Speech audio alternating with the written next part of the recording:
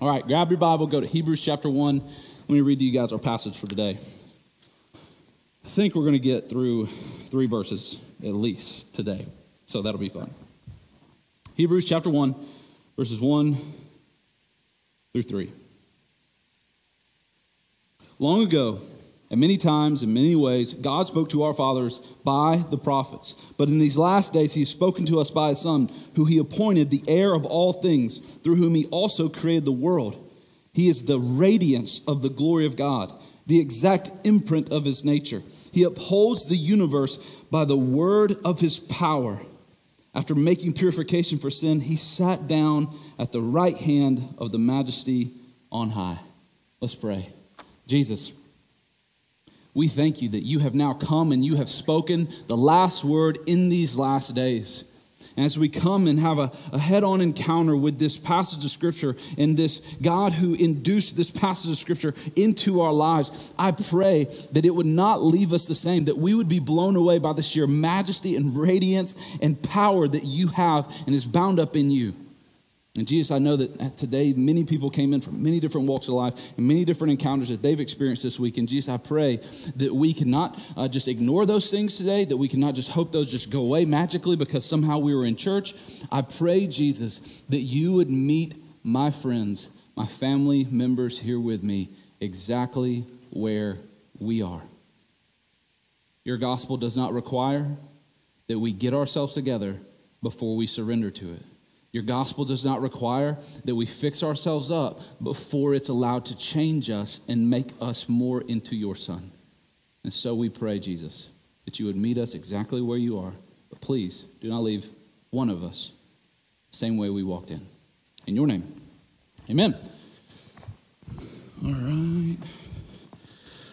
So have you guys ever had this encounter in your faith where maybe you were new to Christianity, you came in and you started figuring some stuff out and you started doing some things. Maybe somebody invited you to church and your eyes were just open to Christ. Maybe for some of you, this may be harder to go back to because it was maybe when you were a kid, or maybe it was when you first got married and you and your husband or your wife, or you were like, hey, we got to start going to church, and you committed to going to church. And it was this thing where for a little while, you maybe had a moment in time where you were like, I was on fire for Christ. Anybody ever had one of those moments where you look back and you go like, hey, that was a season of my life or a moment of my life or like 5 minutes of my life where I was on fire for Christ? You would be willing to raise your hand and go like, I've had that moment. And most of the time, those are connected to us taking spiritual steps. It was like, okay, I surrendered my life to Christ. I surrendered to baptism. I started becoming part of a church. I started doing these things. I started serving at this place. Or some of you, and this is a lot of stories for a lot of people, is I went on a mission trip and my eyes were just open to how amazingly blessed I was. And God radically began to transform my life in the midst of that. And you have those moments where you've watched it happen in your life and in other lives where they're just on fire. But how many of you would be willing to admit and willing to even confess that sometimes that fire that you originally had, something happened and it started to die out? You left an old friend group. You burned all your non-Christian CDs at youth group that one night. You did all of those things. But usually what happens, and I've walked with enough people in faith and experienced it even in my own self enough to know that something usually happens as you journey into that I'm on fire mode of faith. Something usually happens and it causes you to hit this crossroads where you go, I've been saying no to a whole lot of stuff. I've been saying yes to a whole lot of stuff I never thought I would say yes to. I went on a mission trip. I served in kids ministry. I'm fighting my flesh. And what happens many times is something bad happens in life. And many people have experienced this. You have this crisis of faith moment where you go, is this worth it? Like if this God supposedly loves me this much and I'm working and I'm doing all these things to try to be a good person and try to be a good Christian, and then this still happens to me, is this worth it? And you've experienced some of those crises of faith moments, whether it was a divorce, infertility, cancer, somebody betraying your trust, a pastor or a preacher letting you down, and you had a crisis of faith. Now, the amazing news is, many of you in this room, and I want you to think about your own story. Many of you are in this room not in direct correlation to your on fire season. Most of you are here because your story went, I was on fire. And then I wandered back to the far country. And I got into my old far country stomping grounds. And I tasted a little bit of the far country's food. And then I remembered how bitter of an aftertaste it left. And I rebounded. And I went back to Jesus. And I found myself here. Most of you in this room are in this room because you passed the test of faith. It was about to burn out. And somehow, some way, by the grace of God, by you realizing and holding on to this faith that you confess, whether it was as a child, or as a young adult, or whether it was a grown adult, you didn't let go, and Christ didn't let go of you, and you passed that crisis of faith, and you're in this room. Because you held on, you were on fire, you walked away, and you found yourself coming back. And that's an amazing thing. That is worth celebrating, that we have a God who is there for us when we spiritually and sometimes even physically relapse in our faith. Now, many of you are in that room because after a relapse in faith, you came back and picked it back up. You picked your cross back up and you're continuing to follow Christ. But in this moment, in this room, I bet names, faces, people and story come to mind of people that you remember who used to be on fire for Christ. And now that fire has all but burned out. They're back doing the same things they used to. They're back trying to do it all on their own. They're in the old relationships or the old habits that you celebrated and praised God that they were finally free of. And now you know they're back. And it breaks your heart because the salvation that you believe that they received is something that it seems like they're rejecting in that moment. And see, if you've experienced that and you felt that, then you are going to love the book of Hebrews. Because it's that very crisis of faith that inspired the author of Hebrews to write this message. Most scholars even think that he's writing this as a sermon to people who are at a crossroads of faith going, do we continue forward with this Christianity thing? Should we turn back and just go back to our old habits and our old culture in this old way? Is this really going to be worth it? It's starting to get hard to be a Christian. Is it worth it? So it's incredibly pertinent to us. Because, I don't know, maybe you've already hit one of those crossroads where you went, oh man, is it worth it to continue to follow Christ? Is it worth it even when life gets hard as a Christian? If you haven't faced one of those, I can promise you this, you will. You absolutely will. And that's what inspires this author of Hebrews to write. So I want to give you a little bit of a recap, and then we're going to unpack this passage that we walked through. So I want to make sure you understand the context, what's going on here. So if you're taking notes, you can write some of this down, or you can just take a picture of it. So in regards to Hebrews, when was this book written? All right. So AD 60 to 70 is kind of this window where we know the book of Hebrews was actually written. It's actually not actually addressed to any particular group. And the other thing that we don't really know is who in the world is the author. There's a couple of arguments on who the author is. Some people say it's Paul because it's got a lot of Pauline theology in it. It's kind of written like other epistles that Paul wrote. Some people say it's Barnabas. Barnabas would have been a guy who knew and understood a lot of these things. Some people say it's this guy Apollos. You hear Paul reference this guy Apollos going, Apollos, and Paul actually says that he is very eloquent in his speech. And that could be one of the reasons that people say, yeah, Hebrews is Apollos writing because it's got a lot of that beauty in the speech and it's just better written maybe than even some of, and longer for sure, than some of Paul's letters. But at the end of the day, we could waste a lot of time arguing about who it is, and the truth is we don't know. And God left it that way for whatever reason, so that we wouldn't argue about it, so that we wouldn't make that a mountain when it's really just a molehill. Because really, here's what we know, and we talked about this last week.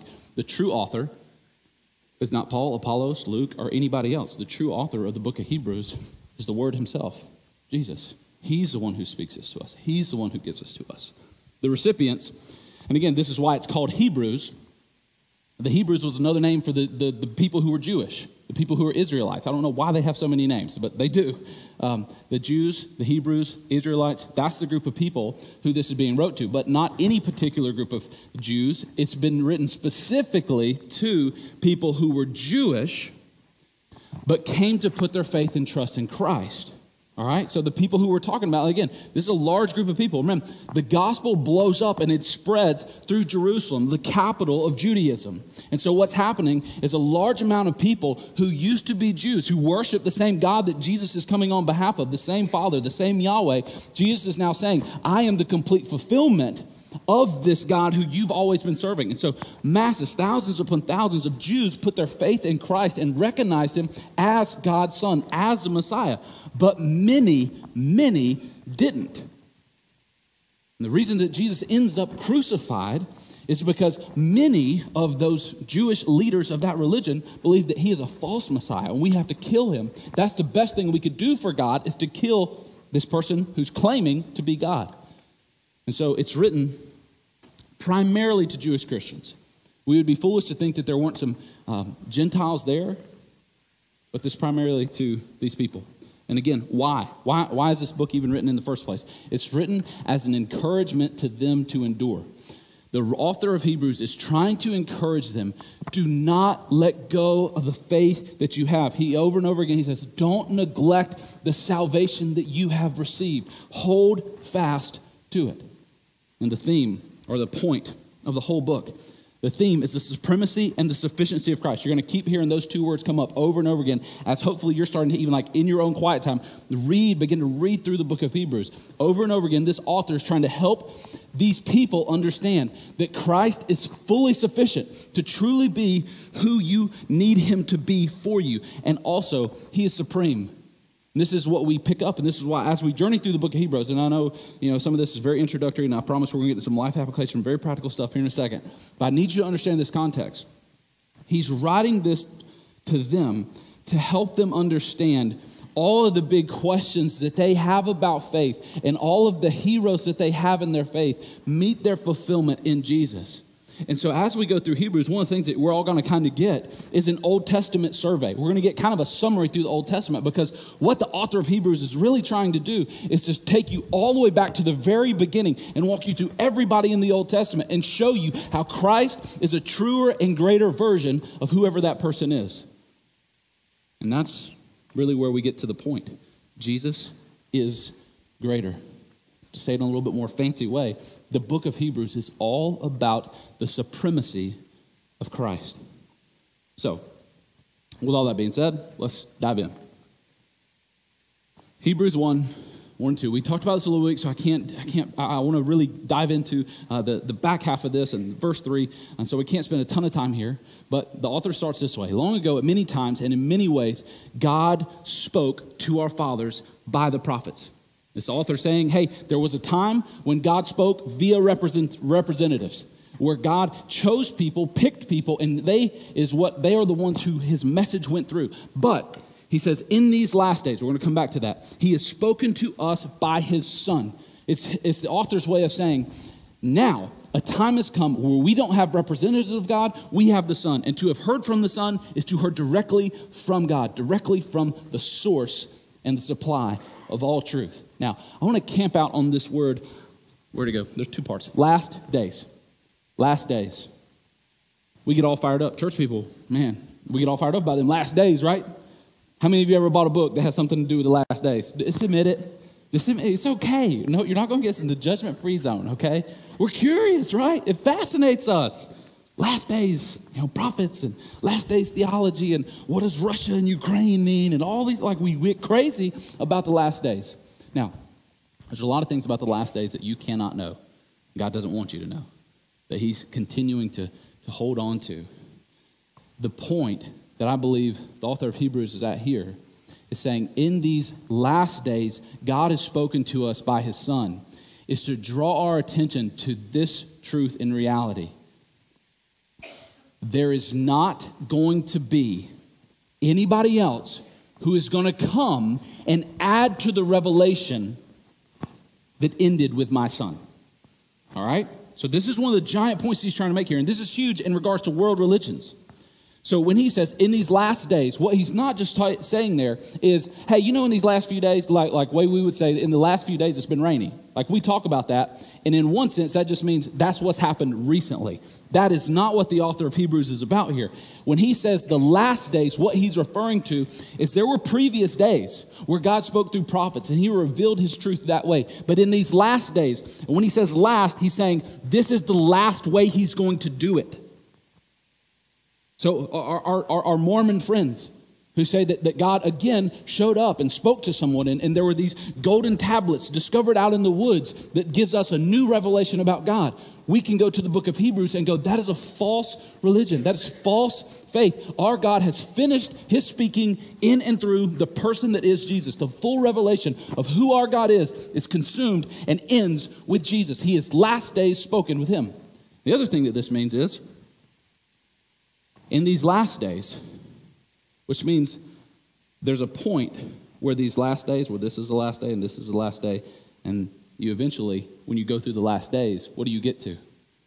The last day. And what the author is trying to get our eyes to go to there is that when the last day comes, the next thing that comes is judgment. And so it is mission critical that we understand that in the former days, God spoke through prophets, and yes, those were great and those were good, but now he has spoken to our son. And it's not that we let go of all the things that the prophet says, it's that we now see everything that the prophet said in the former days in light of what the son has said in these days now. And now we take all of this collection of how God has been speaking to us, and we allow this to be what guides our life because we know we are in the last days, and when the last day happens, after that is the judgment day, where we're going to be judged in accordance with what we did, with what God spoke through the prophets, and then primarily through his son.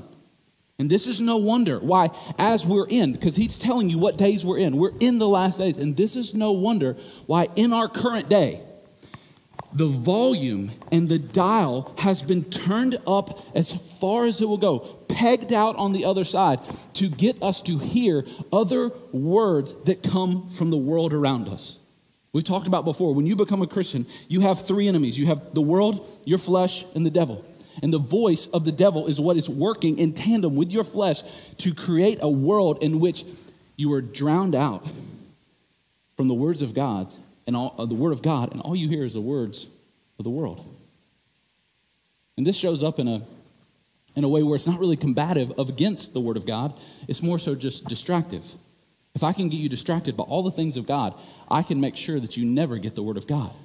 I can make sure that you never hear and heed and listen and obey to the things that God has actually said and revealed in his son. I'd rather you know all the things that are going on in the world. I would rather you know what new TikTok trends there are out there. I would rather that you know what Kardashians ate for breakfast. I would rather you know all these things. And again, Satan has a great strategy. He knows the things that will catch your eye. He knows the things that you will, like, everybody has a McDonald's. All right. Now, some of you, if I told you, like, I ate McDonald's breakfast, Saturday morning, you're like, ugh, gross. You health nut people out there, you're like, gross, McDonald's, how dare you? That's disgusting. But listen, everybody has their McDonald's. Everybody has this thing. Some of your McDonald's are shows like the Kardashians. Some of you, your McDonald's are just the stupid things that you numb and dull your senses with. Everybody has their thing. And what I believe the author of Hebrews is after here is going, we're in the last days. And so the truth, God's not coming. People, what's happening now is nobody's sitting around with bated breath, ears like this, going, God, speak to us one more time. We need to hear from you. Satan knows that that's not where people are at. But what he knows is that God has said everything that he needs to say.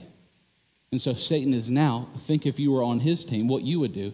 If God has said everything that he has said, now is my time to say as much as I can, to distract as strong as I can, to just turn up the dial, to put these people who live in the 2020s in the information age. Now, again, I don't care how dumb, how pointless, how useless, or how non-essential that information is. I just want them to have all the information that my broken, fallen, corrupt world can give them. So they get all that information, and they never get that transformation that my enemy God would want to bring in through their lives. And these are the days we live in. So he's telling them, This is the last days, and in these last days, what God has done is he's spoken to us by his Son. Now, as we get through verses 2 and 3, what we're going to discover is the author of Hebrews is trying to help us understand the identity of Christ. And today, we're going to walk through 5 identifying characteristics that the author of Hebrews tells us about who Jesus is. He starts out, we're going to see the first one here. He says, in these last days, he's spoken to us through his Son, whom he appointed heir of all things. Heir of all things. So if you're writing notes, taking stuff down, what this means is Jesus, the way we'll talk about it here, is Jesus is the inheritor. He's the heir. So what this means is Jesus is the one to whom spoke all of things into creation. We're going to do that in a second when we get to the next one. But he is the one who's going to receive all the world back unto himself. When it says he is the heir of all things. You know what it means to receive an inheritance? He says Jesus is going to be the one who receives this inheritance. Now you're going, okay, well, when in the world does that happen? Like, is that something that's already happened now? Or is that something that is going to happen at the end? I would say that is both and. In Christianity, if we're going to walk with Christ, we've got to embrace the already, not yet. You've heard me talk about that before. Is everything that Jesus owns already his? That is true already. Is it fully his? Well, not yet. There's going to come a day where heaven is going to return to earth. I know that's counter to what a lot of you guys thought. You guys thought we were all just going to be raptured up and everything else. But Jesus tells us very clearly in the world that he's going to return and he's going to restore this broken world. He says, I'm coming to make all things new, not all new things.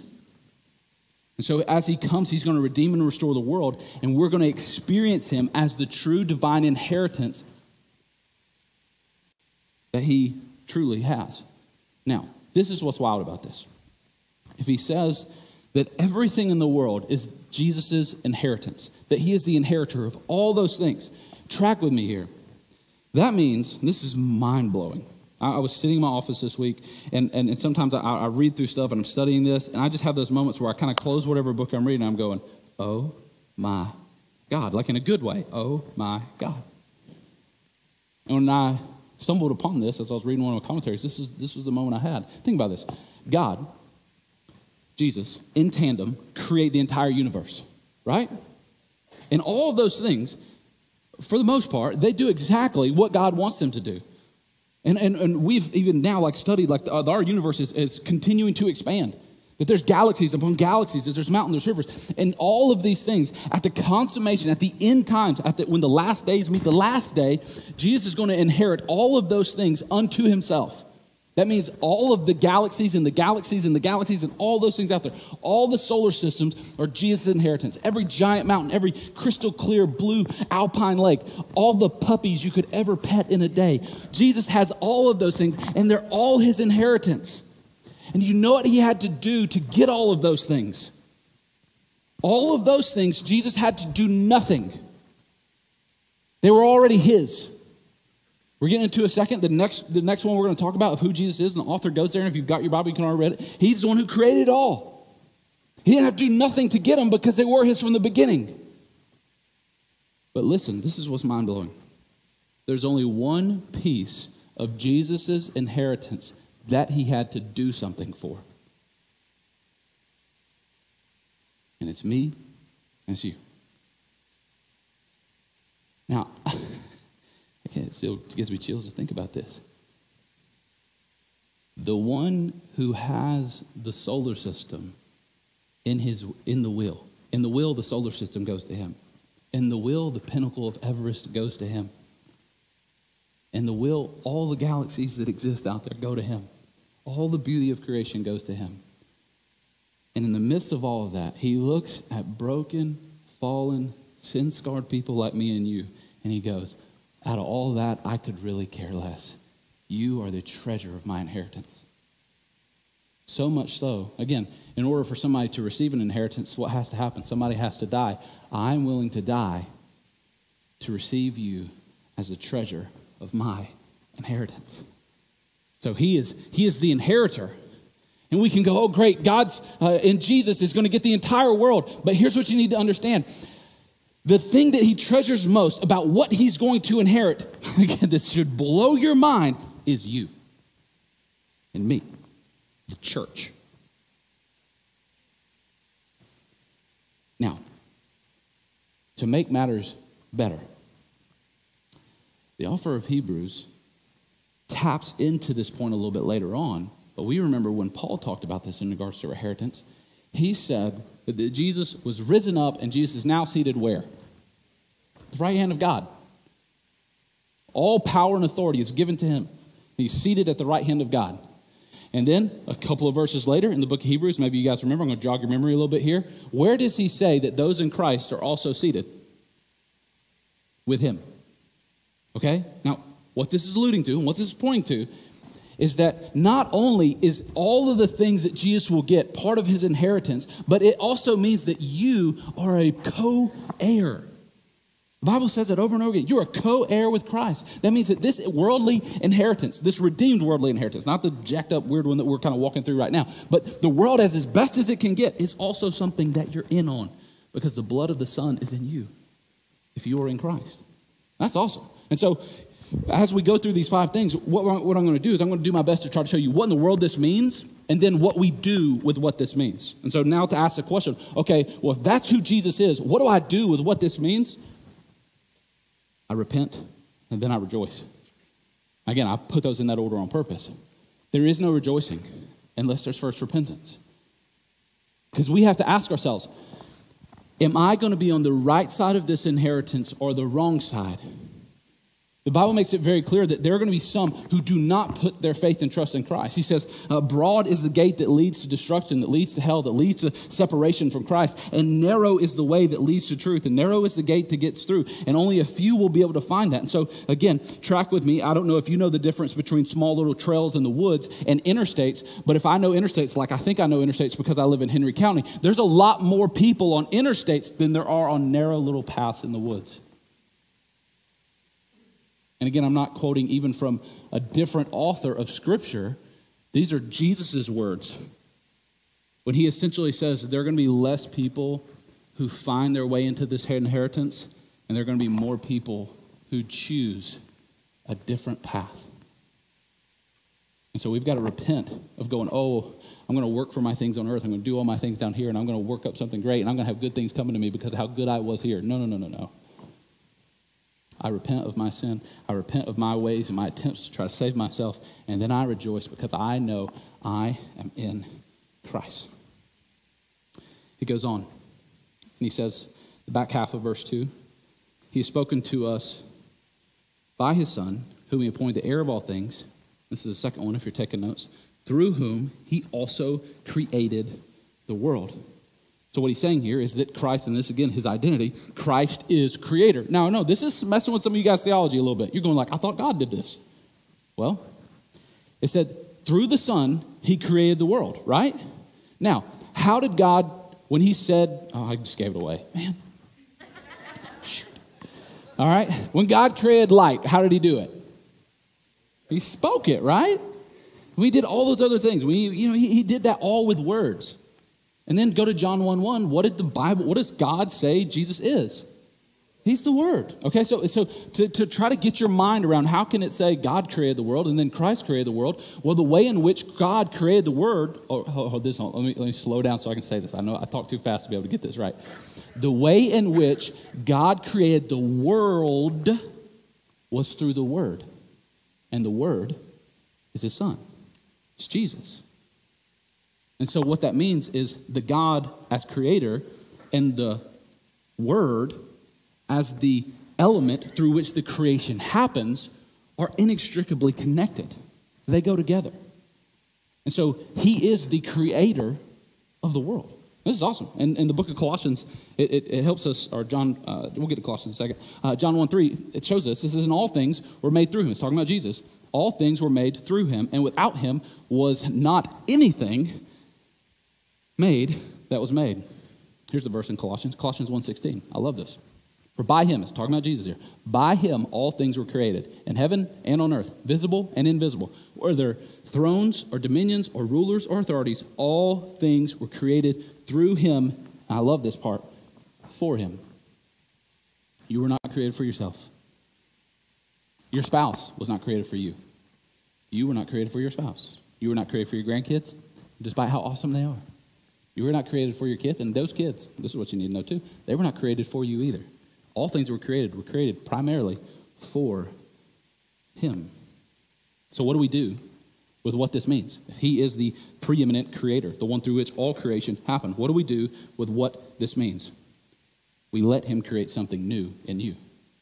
Again, his creative power did not run out when he just created the world and spoke it all into existence, and it's just here. What I love about the fact that our God, Jesus, is a creator is that he is still in the process of creating. And what he's creating is something new in me and you. For some of you, that new thing is salvation. For some of you, that new thing is not a new version of you, but the true version of you. The version of you that is Christ living most through you. He did not go to the cross and go through what he went through so you could become a better version of yourself. He went through what he went through so he can make you new. He can make you true. That's why I love what the book of 2 Corinthians 5:17. It says, therefore, if anyone is in Christ, he is a new creation, not a better version. Best version of Trent Shoemake is going to be crispy kindling in hell. I don't need a better version of me. I need a new version of me that is fireproof because of Jesus. He's a new creation. And the old has passed away. And behold, the new has come. So he is the inheritor. He's the creator. And then this is probably my favorite one out of all of these. Gets us into verse 3. It says, he is the radiance of the glory of God. And don't you just get like, what in the world does that mean? I love it, but I don't know. It's like that scene from that movie. I don't know what this means, but I love it. The radiance of the glory of God. If you're writing notes, keeping track with us, say he's the radiator, and obviously not as in the thing that's in your vehicle. He's the radiator of the glory of God. I just had to keep with the ORs at the end. Now, this word radiance, it is one of my favorite things to find in Scripture. I love to find a word in Scripture where the Greek word for what it is only used one time. And this word radiance is only used one time. It's this word apogasma. Can we say that together? Apogasma. Sounds like something you have right before the ambulance shows up. Apogasma. And what it means is a light flashing forward from a source. All right, so track with me here. We've already kind of tiptoed around this a little bit. Think about, you ever been in a house and your house is kind of dusty in the summertime and you're by the window and you can see a beam of light coming through the window, and the only reason you really see the beam of light coming through the window is because you see those little dust particles and you're like, man, our house needs to be dusted. And then you just go outside and play and you don't dust. That's just me. But you see that coming through. Now, what you need to understand, and this is what the author is about when he says Jesus is the radiance of the glory of God. Some of your Bible translations may say he's the reflection of the glory of God. That's nonsense. That means that the true source of the light is out here, and it's shooting here, bouncing off of him and shooting back somewhere else. That's not what's going on. When it says he's the apogasma, he's the radiance of the glory of God, it's the way that the sun's rays are inextricably connected to the sun. So when you walk out at the beach in the middle of summer and you stand there and you feel that warmth on you, those rays that are hitting you came from where? The source. The rays, the radiance, is the light that is bursting forth from that comes to you. Now again, if you take away the sun at the beach, you don't get the rays. If you take away the rays that are coming from the sun, you don't feel its radiance. And what the author of Hebrews is trying to do here to us is showing, hey, I need you to understand the Trinity in this way of going, yes, the Son and the Father are different, but the Son exists in perfect union with the Father to help you experience the Father. He's the radiance of the glory of God. He is the full light and source, the true perfect light that is bursting forth from this source. A couple of passages that may help us be able to get our minds around this. 1 John chapter 1, verses 5 and 6. It says, and again, look who's writing here. This is someone who slept in a bed next to Jesus. This is someone who saw Jesus pull out napkins and wipe them from his face. This is one who saw Jesus with bed head as he walked on planet Earth as one of his disciples. This is the Apostle John, the one who said, I am the one whom Jesus loves. This is him writing these words. And this is what he says about God and who Jesus is. This is the message we've heard from him and proclaimed to you, that God is light. And in him is no darkness at all. And if we say that we have fellowship with him, and again, remember who's writing. This is a guy who totally had fellowship with him. This is a guy who experienced day in, day out walks with Jesus. If you have fellowship with him while you walk in darkness, you're a liar. We lie, and we do not practice the truth. Another passage I love is in the book of Ephesians. Remember, we hit this.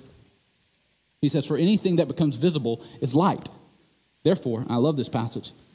Awake, O sleeper, and arise from the dead, and the light of Christ will shine on you. Remember when we started this message and I talked about you had that moment where you were on fire for Christ, where you were on fire for Christ because there was the magnifying glass effect happened to you. The radiance of the glory of God happened and somehow that light that was shining on you sparked a fire inside of you and you were awoken. And the light of Christ as it showed on you. And that's how it works. It starts out by the light of Christ shining on you, but then, friends, it's the light of Christ that shines not just on you, but in you. And so in regards to what do we do with this truth and this reality that Jesus is the great radiator of the glory of God, we let his light shine in you, and you let his light shine through you. Let his light shine in you, and you've got to let it shine through you. Now, I don't know how you guys have your quiet times with God, which is a really dumb word. It sounds like you're in trouble with God. Like I had my quiet time today. It's like I was punished. But I don't know how you have your own Bible reading devotion time. But all last year as we were going through the book of Ephesians, in my personal time with God, I was going through the book of Hebrews. And I hit this word radiance. And I couldn't get out of like that word, in apogasma. And I started thinking about like our English words, radiance. And I started even thinking about radiation therapy. And I have known people who've gone through radiation. Anybody in this room had radiation cancer therapy? A lot of people. Wow, okay. So maybe your Bible study in the morning doesn't lead you to WebMD and the Mayo Clinic, but mine did this particular one. It doesn't always go there. Sometimes it goes some really wild places. But this morning, I started studying radiation therapy because, again, our God who said he's the radiance of the glory of God, I believe fully he's the one who created radiation therapy. So I'm like studying this stuff and learning all these things about radiation therapy. And what I came to find out is there's actually two types of radiation therapy. It's wild. Check this out. There's two types of radiation therapy. There's one called external beam radiation therapy. Now, again, you can probably imagine what external beam radiation therapy is. This is where you kind of lay on one of those contraptions and the giant, brontosaurus shoots laser beams into your body and it heals your cancer. Like, or really, it kills the cancer cells. But many of you who've probably been through radiation treatment, external beam treatment, what you've noticed when you've gone through that is it doesn't just kill the cancer cells. What other cells does it also kill? It kills the good cells too, right? And so, I don't know how long ago, I can't remember those things. That was too much that day. There's external beam radiation, and then there's this stuff called, let me look at it. I'm going to get it wrong. Brachytherapy. Now, brachytherapy is completely different than external beam radiation. Anybody had brachytherapy? Okay, cool. That's awesome. Okay, so there's brachytherapy, and it's different than external beam radiation. External beam radiation works from the outside in. Brachytherapy is radiation that works from the inside out.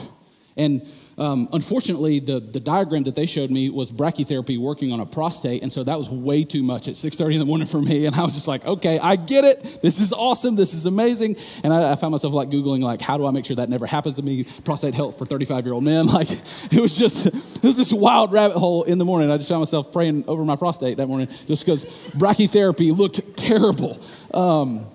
But what's wild is what they do is they actually take the radiation and they insert it into the body and it goes directly to where it needs to. And what it does is it works from the inside out. And what I'm trying to tell you guys is from the whole Old Testament, the author of Hebrews, I don't know if he intended us to get this point from it, but I'm going to give it to you today. The whole Old Testament, the way God worked with people was external beam therapy. The Holy Spirit would come and it would be on a prophet. It would be on Moses. It would be on some of these guys. It would be on a Jonah. The Holy Spirit would get on those guys and he would come and then the Holy Spirit would rest and work on people. But in the person of Jesus, it's no longer external beam radiation therapy. He says, I'm trying to kill away your flesh. And I know because prophet after prophet after person, they could never kill your flesh. You'd go to the temple, we'd kill the lamb, and you'd go back home and you start sinning on the way home. And so I'm sending my son to be brachytherapy radiation treatment to you so that he can work and kill off all the flesh, not from outside flesh inside, but from inside flesh outside. And what's crazy about this is that's the only way it really works. That's the only way the bad stuff inside of us ever gets killed. And so when I say, let the light of Christ shine in you and through you, I mean that. He's radiating the glory of God inside of you. So what that means is the radiance of the glory of God, friend, is not just supposed to be you're not supposed to have one of those giant lead things that you put on when you have a x-ray and hope nobody gets this good light I got inside of me. Jesus in Matthew 5, verse 15 to 16, he says, nobody lights a lamp and puts it under a bowl. He says, therefore, let the light of Christ shine through you. And it's his way of saying, like, I am inside, my radiance of the glory of God. Anybody who's in Christ, the radiance of the glory of God is in you. It's all up in you. That's wild. And he says, don't you dare put on one of those giant lead vests and hide the radiance of the glory of God from inside you. So this is cool to think about. You are radioactive, my friend. If you are in Christ, the power to kill the cancerous flesh and other people is not you, but it is Christ in you.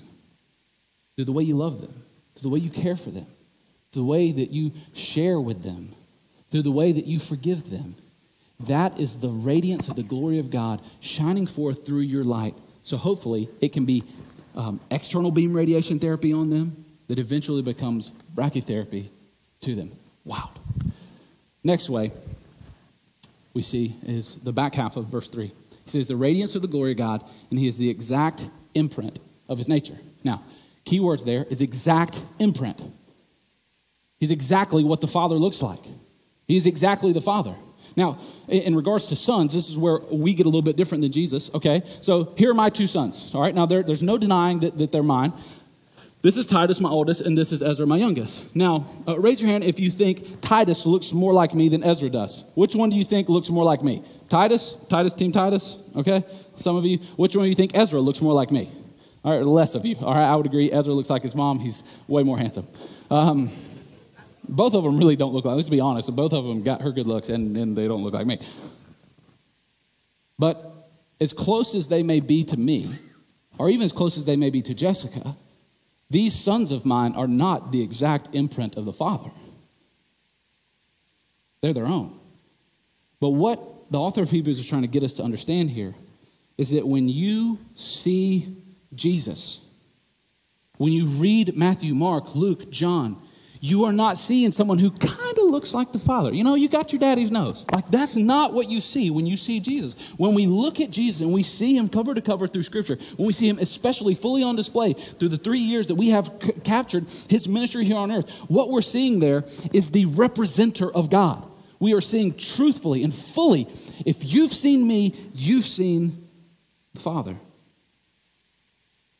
This is why I love that there's this fun interaction between Jesus and one of his apostles named Philip. And Philip has been with Jesus for a really long time, and he still just doesn't get really who Jesus is. And you can kind of hear the frustration in Jesus' voice when he says this in John 14. You can tell us kind of towards the end. It's a 14. It's getting towards the end of the book. People should kind of know who he is. So Jesus, this is coming after John asked him this question. Jesus said to him, "Have I been with you so long, and you still don't know me, Philip?" And I love these words. "Whoever has seen me has seen the Father. I am the representer of God. I am the exact imprint of God. I am God that makes footprints on earth. And they are the exact size and shape that God was. I am the God who speaks in a way that human ears can hear every time. And the words I say are the exact things that Father would say." And so, my friends, I don't know what you're reading out there, but if you want to know what God is like, be in the Gospels. Men of God in this room, I told you guys if you were there last Tuesday, that is what we're doing. This whole semester, we're going to spend the entire semester looking at who Jesus was. He was the exact imprint of God. We're going to study that and learn that so that we can be, hopefully, exact imprints of God to our families, exact imprints of God who the radiance of his glory shines through everywhere that we go. The last thing we see is back half of verse 3. Oh, this is what we do with that truth. Trust his authenticity and be authentic. Okay, so to see Jesus is to see God, then I've got to trust that this is authentically who God is. this is really who he is. And not just Jesus who says, don't look at porn. Not just Jesus who says, give some of your money away. Not just Jesus who says, don't get angry. And, or if you even had an angry thought, you just killed. Not Jesus who did all these things, these moral things that I got to live up to. Like, yes, that's part of it. But trust is authenticity. What is God like? God is like Jesus on a cross, dying for you. That's what God is like. I don't know what else you're putting your trust in, what relationships you think are most important to you. But when you see Jesus, you see authentically who God is. And I know you probably got a lot of questions about God. Why would he let things like this happen? Why would he do this? Why would he give me this affliction? The answers to life's biggest questions are bound up in Christ. He's authentically who God is. Now, in regards to that, if that Christ lives in you, then be trustworthy. Be authentic. Be real.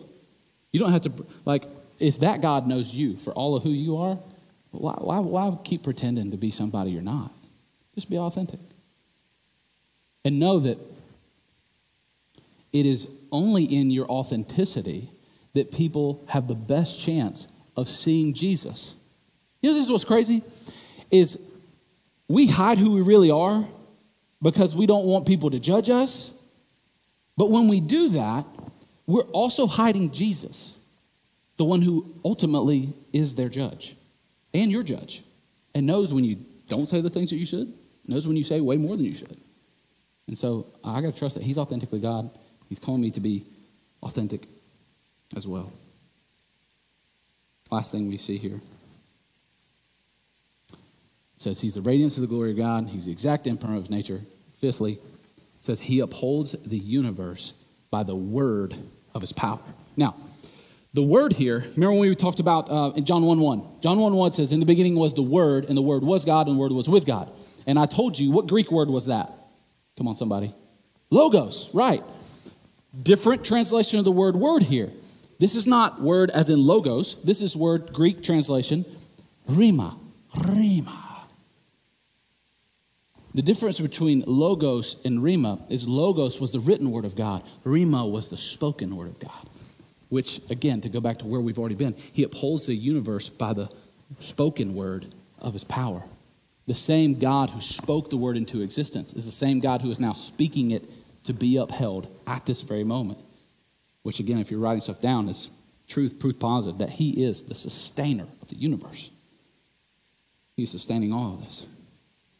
Now, what we can rest in is he's sustaining, he's upholding the whole entire world. And what that should cause us to take a deep breath in and a deep breath out on is that means, friend, you don't have to. Most people who experience depression, most people who experience anxiety, you'll hear a recurring theme in the words that they say to describe how they feel. And it's the word wait. I feel like there's a weight on my shoulder. I feel like there's a weight on my chest. The reason I had the panic attack was because I was trying to catch my breath because I felt like there was just a weight on my chest that was pushing down and I couldn't breathe. Our God says words like these. Behold, God is my helper. The Lord is the upholder of my life. He is the one who upholds it. He's the one who sustains it. And so if he is the one who upholds the universe, upholds the whole entire universe by his words, and again, that's wild to think about. He's not doing it with his power. It says he's doing it with his spoken word. Then our call is to surrender to his sustaining words. Like if that's who he is, what I do with what that is I have to surrender to his sustaining words. I have to surrender to this truths that are found in his word to go, okay, this is how I actually have the basic needs of my life met. Jesus, I love this story where he goes and he meets the Samaritan woman at the well and he tells the guys to go grab some lunch for him, and he goes up and finds a well and he's hanging out by the well. He radically transforms and changes this woman's life. She goes and starts spreading the gospel to all the people around. I just met the one who told me everything about myself. And the disciples show up and they're like, hey man, what's going on? We brought you some food. And then Jesus says this wild thing. He goes, don't you know that man does not live on bread alone, but the very word of God? He's saying, if you want your universe your life, the things that you experience, your little orbit, you want that to be sustained? the one who's holding up not just your universe, but the entire universe, does it by his spoken word. And here, friend, you have written down, recorded in your car, on your phone, anywhere you want to go, and it is completely 100% still legal at this point in time. You have the spoken word of Christ written down and recorded. And I don't mean to be so basic and so simplistic, but if your world is falling apart right now, there may be a direct connection between the amount of time you spend in the word. He says, my word is what upholds the universe. And if it feels like yours is crashing down, maybe there's a connection. And so this is who Jesus is. And this is who the author of Hebrews is going to continue through the rest of these 13 chapters to expand and show us about who we are in light of who he is. And as we get ready to wrap up our time today, I pray that you continue to know that he is the great inheritor, and you are bought and brought in to that inheritance, that he is the creator, and he wants to create something new in you, that he is the radiance of the glory of God, and he wants to do brachytherapy through your life, that he is the great representer. He's the exact imprint of Christ, and he wants you to represent him to the world looking on, and that he is the sustainer of your life.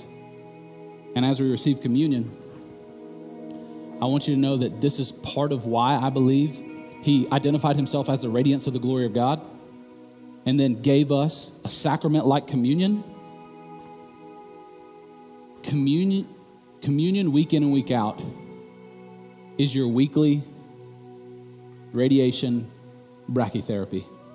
It's you putting the supernatural inside of your life so that it can begin to do the transformative work to kill your flesh and allow the ones whose flesh was broken and poured out for you to transform you from the inside out. That is the power in the communion that we're getting ready to receive together.